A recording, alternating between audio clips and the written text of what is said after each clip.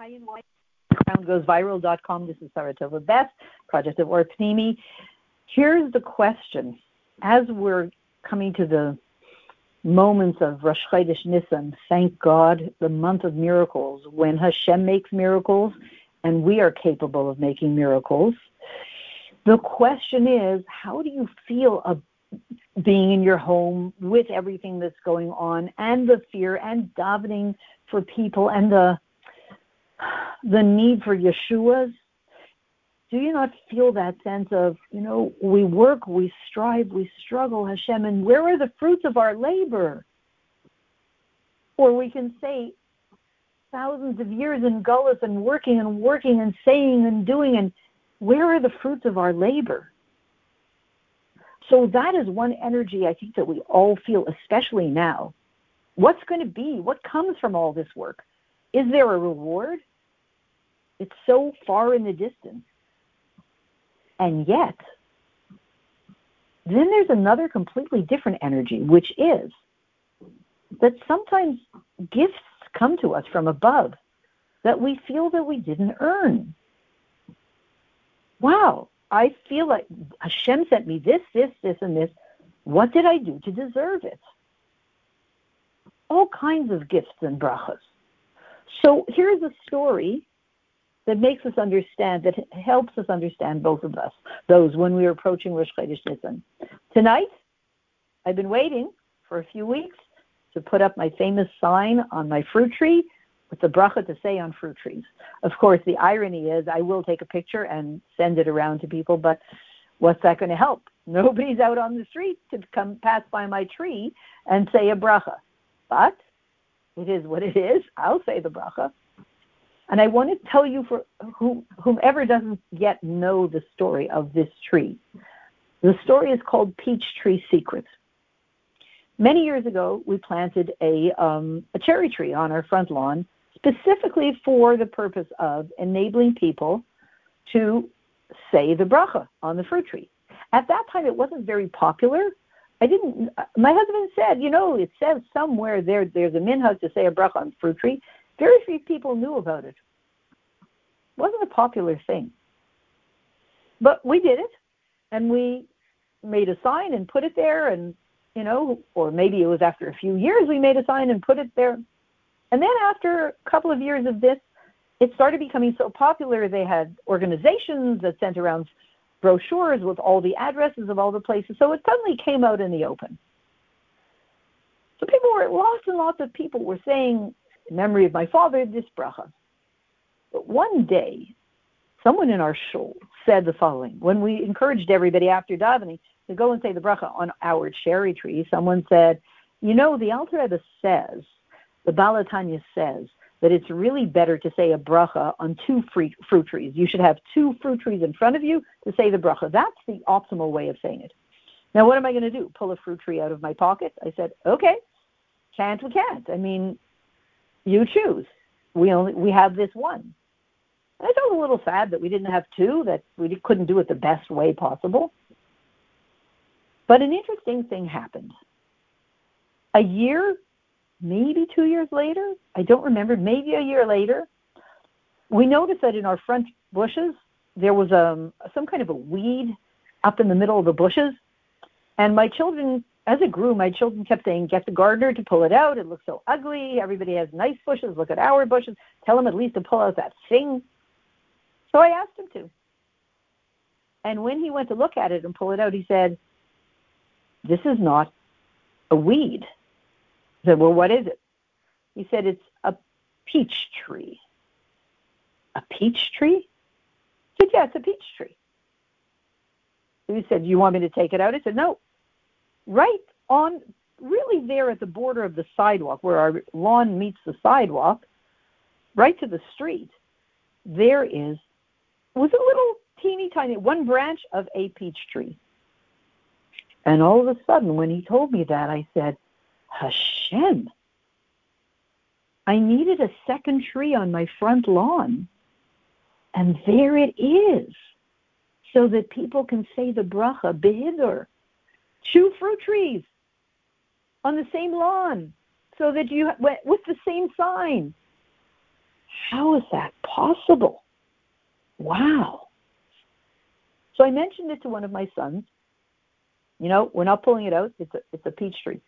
He said, oh, I get it. What do you get? He said, well, story is, my brother and I, a couple of years ago, were eating peaches on the front lawn.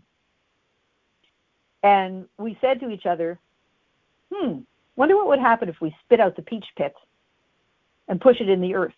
Think it'll grow into a tree? Chuckle, chuckle. We know if you want to grow a fruit tree, it's expensive. You have to go to a nursery, Home Depot, whatever, and it's a whole nice. It's a lot of money. Take care of it. It's a lot of work for it to grow. What you do not do is eat a peach, spit it out, push it with your finger in the ground, and expect it to grow into a tree. It does not happen. But that's what they did. 2 kids pushed it in. Maybe poured a little glass of water over it. Maybe didn't. Just pushed it in. And my son said, and it grew into a tree. So I said, well, why was it here in the bushes? He said, well, I'll tell you the truth, because they knew when it first started coming up, somebody was going to take a lawnmower, and they were going, if it would be in the middle of the lawn, somebody would take the lawnmower, cut the grass, and it would be cut down every time when it was just a little green shoot. So it would never grow. So I figured that if I push the peach pit inside the bushes where nobody cuts the grass, it'll have a chance to grow. And it grew. And this peach tree is our second tree, the tree that I'm going to send a picture of tomorrow, that became a magnificently beautiful peach tree with pink blossoms. And it blossoms way before the other one because it's more in the sun. And as you're walking down the street, passing by my house, there's no way you can miss this tree. It's right there greeting you on the sidewalk with the sign to say, inviting you to say the bracha. So I call it our miracle peach tree. And the secret that's embedded in this tree is is the following for me. What I said before. We work, and we feel like we're getting nowhere. We see no results from anything. And then, from somewhere else, we have a gift from Hashem that we feel that we did no work for, like this peach tree. We did no work for the peach tree. They ate the peach, spit it out, pushed it in, boom, free gift, free peach tree. And so we can understand that when we're looking at now, we've struggled through a few thousand years of galus. Ad Masai, how much, when? We need the Geula, we can't anymore. We need the Yeshua. We can't anymore. And it just feels like, when, what, how? And probably what's going to happen is, Keheref Ayin, from somewhere else, left field, up sprouts, Tzadik Tamar Yifrach, up sprouts a piece of Geula, as pieces of Geula now are sprouting up all over the world, including amidst the darkness and the pain of this corona situation, but there are incredible things happening at the same time, with all of the Avodah Zaras being broken and shutting down. Plus.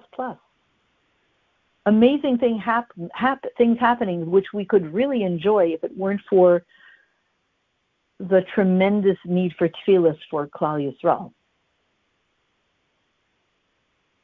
But we still have sprouting up from left field in places where we don't know what we did to earn it.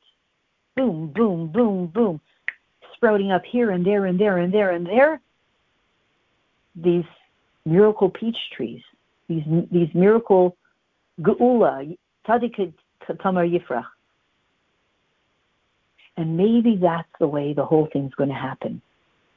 Maybe we need to stop looking at where the place where I did the work, waiting for the results, and just realize that Hashem works on a frequency that You can plant it here, but you're going to see it sprout up somewhere else. And you're going to think the two are disconnected, but underground they're completely connected, which means that anything, there is no pa'ula. There's a yom that says, I can't quote the word, but there's no effort that comes up with empty, with empty non-results. Everything we've ever done has a reward, has a result, has a geula attached to it. Like that picture of the corona crown, it has those little spikes with the little ball at the end of it, the little crowns at the end of it. Every single thing that we've ever done, every seed we've ever planted, has a crown at the end attached to it. Crown of Mashiach, every single thing. Whether you once gave a nickel for tzedakah, whether you once made a phone call to some, whether you want anything, your shachris, your tehillim, your anything, any tiny mitzvah, anything. Say to somebody, would you like, I'm going to get some tea, would you like some? Anything, any mitzvah we've ever done, really in truth, is now perhaps invisible to us. But it's like that corona. It has a crown, it has an extension on it. And at the end of the extension is that little crown that's looking to, what we learned from corona, embed itself somewhere. Plant itself in the ground of Gullus, and out of nowhere, sprout up the geula through the crown of Mashiach Tzidkenu. So that we should go forward rather, to whom we were always created to be, that Am Yisrael that stood at Har Sinai in our best moment in history, with two crowns on our head, saying Nasa v'Nishma. Because in a second, out of nowhere, from a connection underground, deep underground, from all the work we ever did, that underground link and pipeline to what we've done all throughout history, those two crowns will be put on our head again as we stand proudly with Mashiach Tzidkenu going into the Beis HaMikdash Shlishi. In this, as we go into the month of Nisan, when we become crowned in a month of miracles, Nisei Nisan, two nuns, with two crowns, two nuns, we become crowned, as Torah tells us, with the ability to not only receive miracles, but as Yidden, with those crowns, through the crown of Mashiach, to be able to create miracles, coming to the, culminating with, right now, the ultimate miracle, the Geula Mitzvah Shlema in the Beis HaMikdash Shlishi. Wishing everybody a good Chaydish. I'll send you the picture of our tree. Let's say the bracha on the tree, and we should say to the Geula, the bracha of Shechianu V'Kimanu V'Hiyanu V'Zman Hazeh. Thanks so much.